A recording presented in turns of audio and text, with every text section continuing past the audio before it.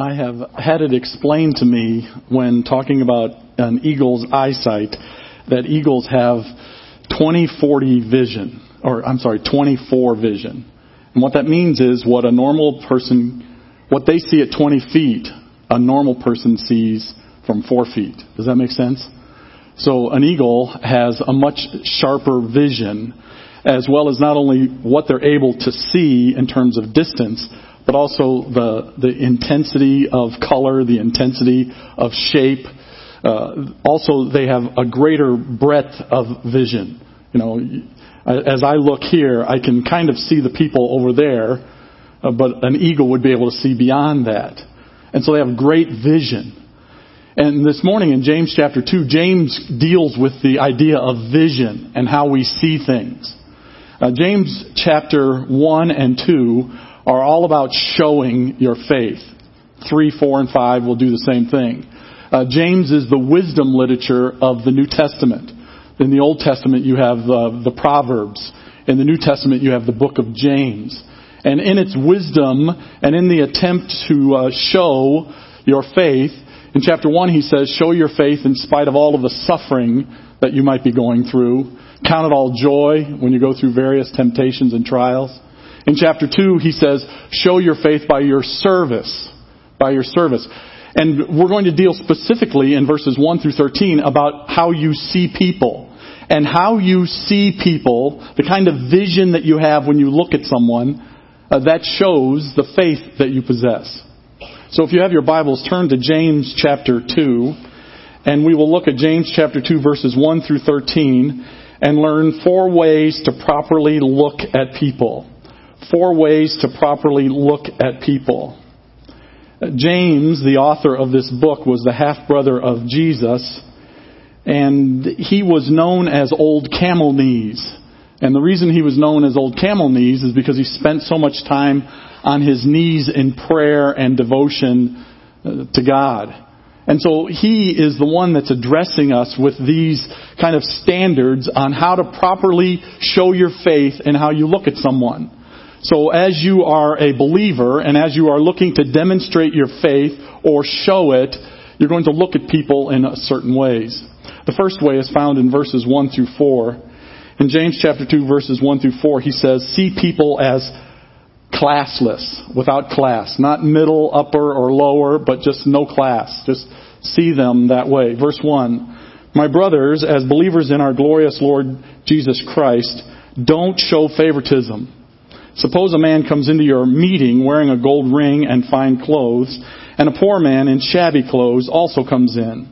If you show special attention to the man wearing fine clothes and say, here's a good seat for you, but say to the poor man, you stand there or sit on the floor by my feet, have you not discriminated among yourselves and become judges with evil thoughts?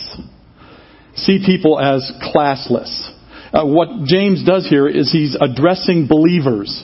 And so the assumption as this is being delivered is that you have come to a saving faith in Jesus Christ.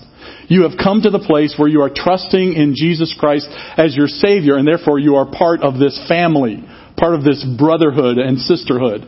He says, my brothers, as believers in our glorious Lord Jesus Christ, you are believing in Jesus Christ, and so as a result, this is how you're going to see people. But you see, James uses the negative, right? He uses the bad illustration. He says, this is what you're doing, and you need to stop doing it. Someone, somewhere in their gathering, was showing favoritism to the rich and not showing favor to the poor. And so James comes to them and he says, you need to stop doing that. Because as a believer in Jesus Christ, you see people as classless. You don't see them as rich or poor. You see them as people. And that's what James is attempting to do here. It's James's deep sense of devotion to God that motivates him to speak out. So as you listen to this and you see words like stop doing it or commands to listen and things like that, remember this is coming from a person that is very much aware and in love with Christ, and very much aware and in love with the people of Christ, attempting to help them to understand what is best for them. this action of favoritism is all about respecting people, right? You show favor to them. Notice what he says beginning in verse 2. He says, there is a rich man with fine clothes and gold rings. Now in Roman culture, gold rings meant everything. The more you had, the more wealth. It was obvious that you were wealthy. And they would show them off. It wasn't like they were trying to hide it. In fact, Hannibal, who was a great warrior from Carthage, fought against the Romans, and whenever he would kill a Roman soldier, he would cut the Roman soldier's finger off and take his gold ring and put it in a basket, and once he had a bushel basket full of gold rings, he would send that back to Rome and say, this is what we think of you, because it was so important to the Romans. And he says you have fine clothing. It was the goal of those in Roman times to have garments that were clean and looked like they were, very expensive. And that's what he's talking about. This person has not only spent a lot of money on buying the material, but they have also maintained it. And they walk into your presence, they walk into your gathering, and you give them the place of honor. And then the other person who comes along, they are dressed, but they are kind of dirty. Now it's interesting, the word that they use here is the word sordid. The attempt for the Romans was to take chalk and chalk their cloth so that it would be white and bright. But this person has, through work and through a lack of expense and a lack of money, is unable to keep his clothing looking good. And so he looks sordid. And so they say to him, you go and sit over there somewhere else. It's all about distinction. The wealthy person versus the person who isn't so wealthy. And so we give the person that's wealthy the best seat up close, and the person who's not wealthy, we sit them in the back. I attended a church one time, and there was an usher, and he would often say, there's a tither, sit him in the front. That's not the way the church is to look at them. James is saying, look at them as classless. Look at verse 3. In verse 3 he says, if you show special attention to that man wearing fine clothes and say, here's a good seat for you, but say to the poor man, you stand there or sit on the floor by my feet, have you not discriminated among yourselves and become judges with evil thoughts? The choice here is obvious, right? We're showing favoritism. And James is saying that's not the way you show your faith. The way you show your faith is to see people as people, not to see them in classes, not to see them as rich or poor. He uses this phrase here. He says, you are, in verse 3, he says, you are discriminating among them. The idea of discriminating is you've got two minds going. You're double-minded. You need not be double-minded. You need to have one mind. And that mind is the mind of Christ that says, we welcome everyone equally. And James instructs them to stop doing that. In verse 4 he says, it's obvious that this is happening. Remember in 1 Samuel, when Samuel went to find a replacement for Saul, and he went to the house of Jesse, and Jesse got all of his sons, the big, strong, better-looking sons, and brought them together. And Samuel says, no, these aren't the right guys. He says, you see what's happening here? Man looks on the outward appearance, but God looks on the heart. You see, this is not anything really new. We are guilty of this, right? If I can share kind of a personal thing, this happened to me at Grace Chapel. We had been attending Grace Chapel since the beginning, and about 8 or 9 years ago, we were sitting, and a person came into Grace Chapel, and I was like, they can't be here. That person cannot be here. Let me give you a little backstory. When I was in college, I played college basketball, and we played against a team from Walsh College. And my junior and senior year, that competition against Walsh College was probably the most fierce competition that I was a part of as a basketball player. And, I played basketball when they used to have to put the ladder on, get the ball out of the peach basket, just to give you a frame of reference, right? My son says, Dad, did they have a jump ball after every time they scored a basket when you were in college? They didn't have the three-point line. That's how old it's been. But anyway, the reason for the competition between myself and Walsh College was because of the coach at Walsh. He was a very intense guy. He was a 26, 27-year-old guy. He was so intense. And I remember it was just, that competitive thing. You wanted to beat them. And then all of a sudden, dial 30 years ahead, that guy walks into Grace Chapel. And I'm still living, in 30 years ago. And this guy walks in with his wife, carrying a big cup of coffee. And he's standing there. And not only was he there, but then I went home and I called my friend who was my roommate in college. And I said, you'll never believe who came to church today. And when I told him, he says, so what? I said, are you kidding me? Walsh, don't you remember? It was awful. I said, he can't be at the church that I go to. And he goes, hey, everybody needs Jesus, so little Jesus will do him good. That was Bob Huggins. You can imagine how animated he was as a 27-year-old when you see him now as a 62-year-old on the sideline of West Virginia. It was tough, but I got over it.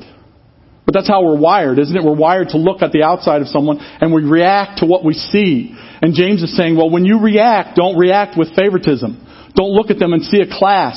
Don't look at them and see rich or poor. Look at them and see people. And so the way that we show our faith is we show our faith by looking at people classlessly. I think that in light of the events of this past couple of weeks with Alton Spencer and all of these other things, I think we could even allow this text to expand its purview to look at people colorlessly, right? Don't look at color. James is trying to say you are people of faith. When you look at people, don't see class. Just see the people that are there. The second thing that he tells us about seeing and our eyesight is he says in verses 5 through 7, he says, see people as Christ sees them. See people as Christ sees them. Look at verse 5. He said, listen, my dear brothers, has not God chosen those who are poor in the eyes of the world to be rich in faith and to inherit the kingdom He promised those who love Him? But you have insulted the poor. Is it not the rich who are exploiting you? And are they not the ones who are dragging you into the court? Are they not the ones who are slandering the noble name of Him to whom you belong?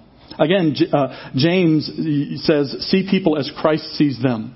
In verse 5 he says, listen. It's another command. It's another imperative. And oftentimes whenever you give a command or you see that, you think, well, who does James think that he is? Well, James was thought of so highly that the Apostle Paul in Galatians chapter 2 includes him as one of the pillars of the church, along with Peter and John. So James is pretty well thought of and a pretty dedicated person. And not only that, but he says, listen, my dear brothers. He again appeals to us as believers. And he says, when you see people, see them as Christ sees them. He says, these poor people are ones for whom Christ died. He says that they are the ones that will be rich in faith and they will inherit the kingdom of God. Now, please don't make the mistake here of thinking, well, only poor people get to heaven and rich people go to hell. That's not what he's saying. He's using an analogy here to try to help you understand that, when you treat someone differently because of the way they look, you're treating a person for whom Christ died differently, and you need to stop doing that. That's the point of what he's saying. He's not trying to say that rich or poor are better. He's just showing us an analogy that whenever you treat someone poorly, you are treating someone for whom Christ died poorly. He says they are the ones that are rich in faith. They are going to inherit the kingdom of God. He promised those who love Him. You see, if the poor are willing to love Christ, then He embraces them, right? He gives them the opportunity for salvation. And so too should we embrace those because Christ died for them. We see people as Christ sees them. We don't look at a man's class, but we look at the fact that Christ died for them. In verses 6 and 7, he kind of evaluates the rich with two questions. He says in verse 7, he says, are they not the ones who are exploiting or slandering the noble name of Him to whom you belong? He says, are they not the ones who are slandering? You see, here you have placed, in this context, you have placed rich people in a position of prominence, yet those are the rich people that are slandering the name of Christ. So how can you treat them with special attention? He's saying you need to stop doing that. He says they are the ones that are slandering, showing that there is this bitter religious hostility between the rich and those in the church, but yet those in the church have elevated them to a position of prominence. And James says, please stop doing that. Instead, he says, see them as Christ sees them. Don't allow them to exploit you and then put them on a position of prominence or give them a pedestal. Instead, see them as Christ sees them. The name of Christ, or the name Christian, carries with it the responsibility to look at others as Christ looked at them, as Christ loved them and died for them. Remember who you are and don't act partially. I am a believer in Jesus Christ, and so therefore I am not going to set someone else in a higher position. Instead, I'm going to see them as the ones for whom Christ died. We have talked about this before. In fact, last year, it was this time last year in July that 9 people were shot and killed in the historically black church in Charleston, South Carolina by Dylann Roof. And if you remember, the victims' families then faced off with Dylann Roof. And do you remember what they said to him? As they walked past, they said, "We forgive you. We forgive you." And Charleston became a non-story. Charleston became something the media packed up and left. Because where's the story? There was no story. Because the victims of the murder, those ones that had been murdered, their families treated Dylann Roof as one for whom Christ died. And the story was over. You see, relationships change. Relationships are different when we look at people and realize Christ died for them. And so if Christ died for them, shouldn't I treat them better than what I'm treating them? Allowing our eyes to see people as ones for whom Christ died. The third way to see people is found in verses 8 through 11. He says, see people with compassion. See people with compassion. Look at verse 8. If you really keep the royal law found in Scripture, love your neighbor as yourself, you are doing right. But if you show favoritism, you sin and are convicted by the law as lawbreakers. For whoever keeps the whole law and yet stumbles at just one point is guilty of breaking all of it. For he who said, do not commit adultery, also said, do not murder. If you do not commit adultery, but do commit murder, you have become a lawbreaker. The royal law. This law that is very important. Love your neighbor as yourself. Show compassion. Show compassion. That's how we want to see people. We want to see people in a compassionate way. We love them as neighbors. We love them as ourselves. We love these people. We show compassion. Are you willing to do that? Are you willing to see your child's athletic coach with the eyes of compassion instead of the guy who's not giving them enough playing time? Are you allowing your eyes to be eyes of compassion when you see your neighbor who continuously parks on your lawn instead of parking in the street? Eyes of compassion.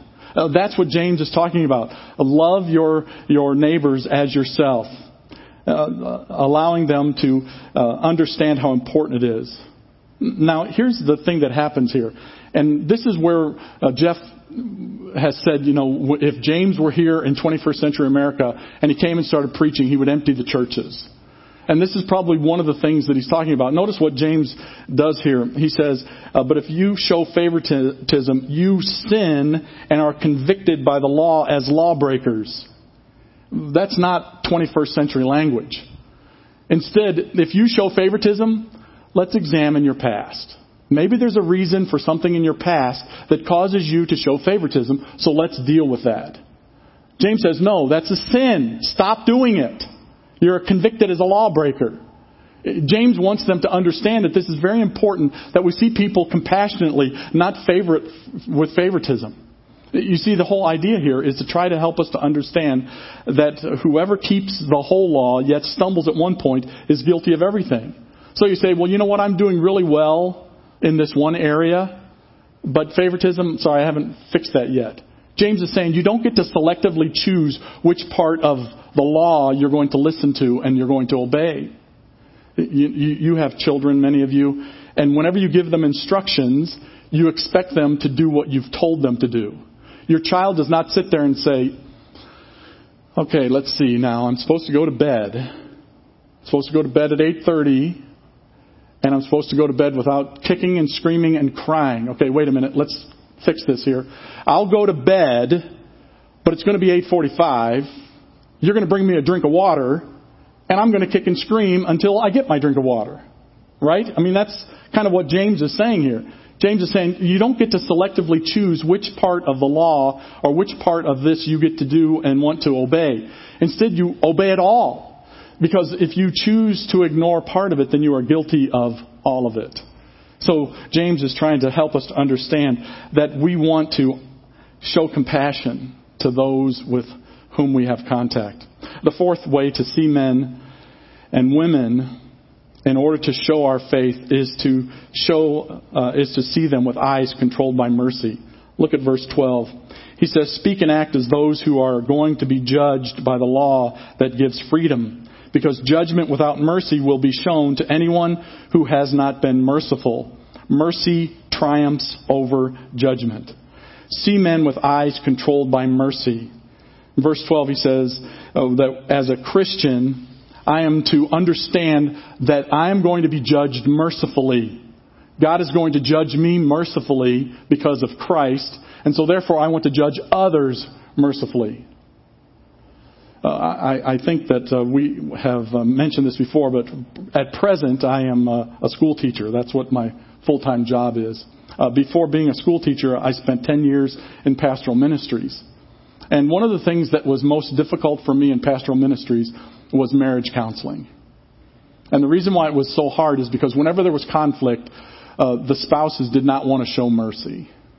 They wanted somebody to pay, Whether it was a wife or a husband, they wanted somebody to pay for what they had gone through.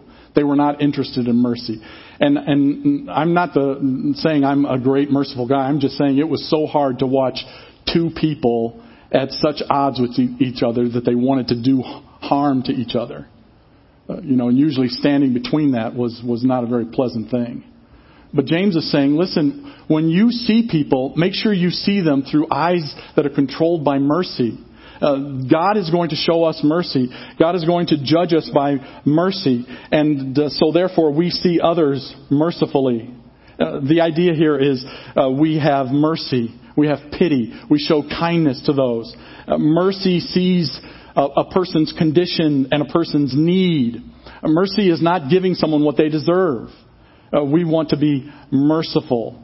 A truly regenerate heart, a heart that knows what Christ has done for them, is willing to share mercy to others.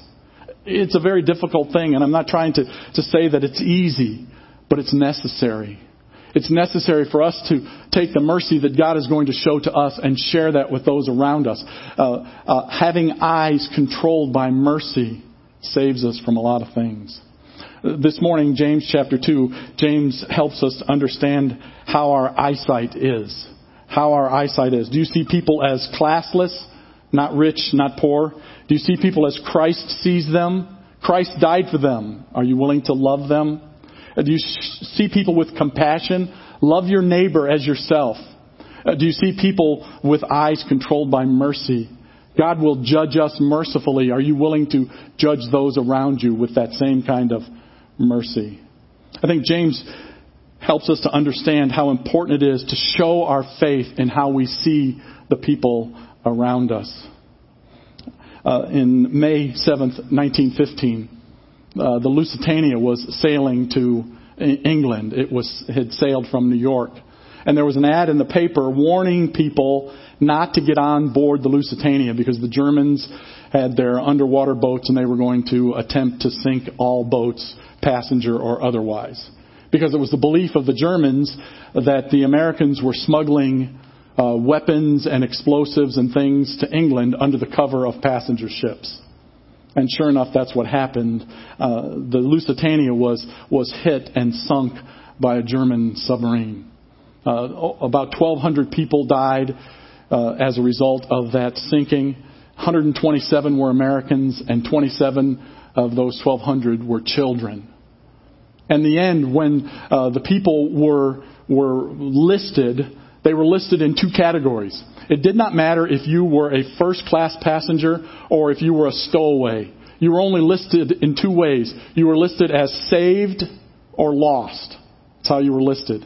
In fact, Theodate Pate was a female architect who was on the Lusitania heading back home, and she survived the sinking of the Lusitania.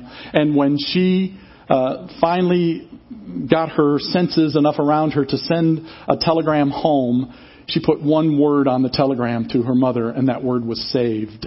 Saved. You see, in the end, with people, it's all about those that are saved and those that are lost. And we need to see people with eyes that understand, are they saved or are they lost? If they're saved, they're my brothers. If they're lost, I need to make them my brothers in Christ. Let's pray together. Father, thank you so much for what you have given us in your word. Allow your words from Scripture to fill our hearts and minds and to give us what we need to honor you as we go through this week in dealing with people. And we'll thank you for it in Jesus' name. Amen.